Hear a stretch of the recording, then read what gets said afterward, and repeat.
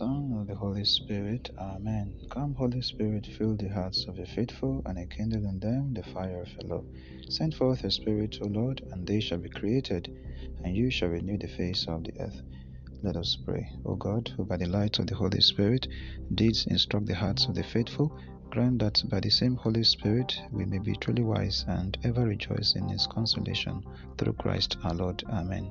Good morning, my dear brothers and sisters in Christ, and welcome to Agudi Priest, today's Word of Life, a daily podcast offering you, my dear listeners out there, daily reflections, inspiring authentic witnessing. I'm Father Izebuno Daniel. Today, July 25, is the feast of St. James the Apostle.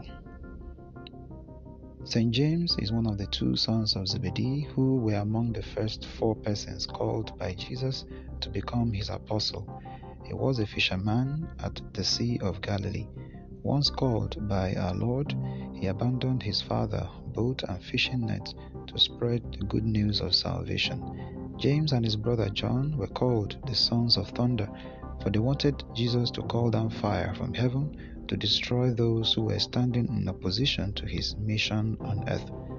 With the assistance of their mother, Mrs. Zebedee, they wanted to become the lieutenants of Jesus when Jesus assumes his throne in heaven.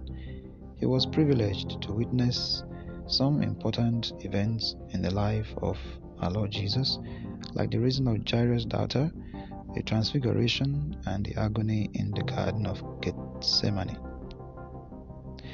James was condemned to death during the reign of King Agrippa I and beheaded in the year 42. The shrine of St. James Santiago in Compostela in the Iberian Peninsula in Spain remains a popular pilgrimage center. Now, being great or aspiring to be is not a sin. Jesus never frowned at us doing great things or aspiring for greatness. He only highlights for us what greatness consists of. Beyond establishing big businesses or accomplishing big things and having big certificates, the Lord shows us that greatness consists of our service to others.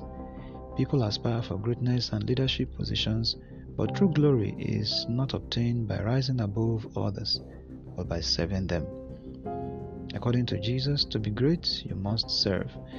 Mrs. Zebedee, her 2 sons, and by extension the other apostles, who felt that James and John had outsmarted them, viewed greatness from another perspective.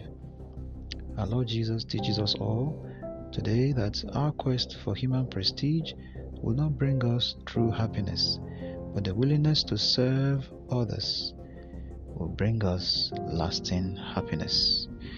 May St. James intercede for us. Amen. God bless you. In the name of the Father, and of the Son, and of the Holy Spirit. Amen.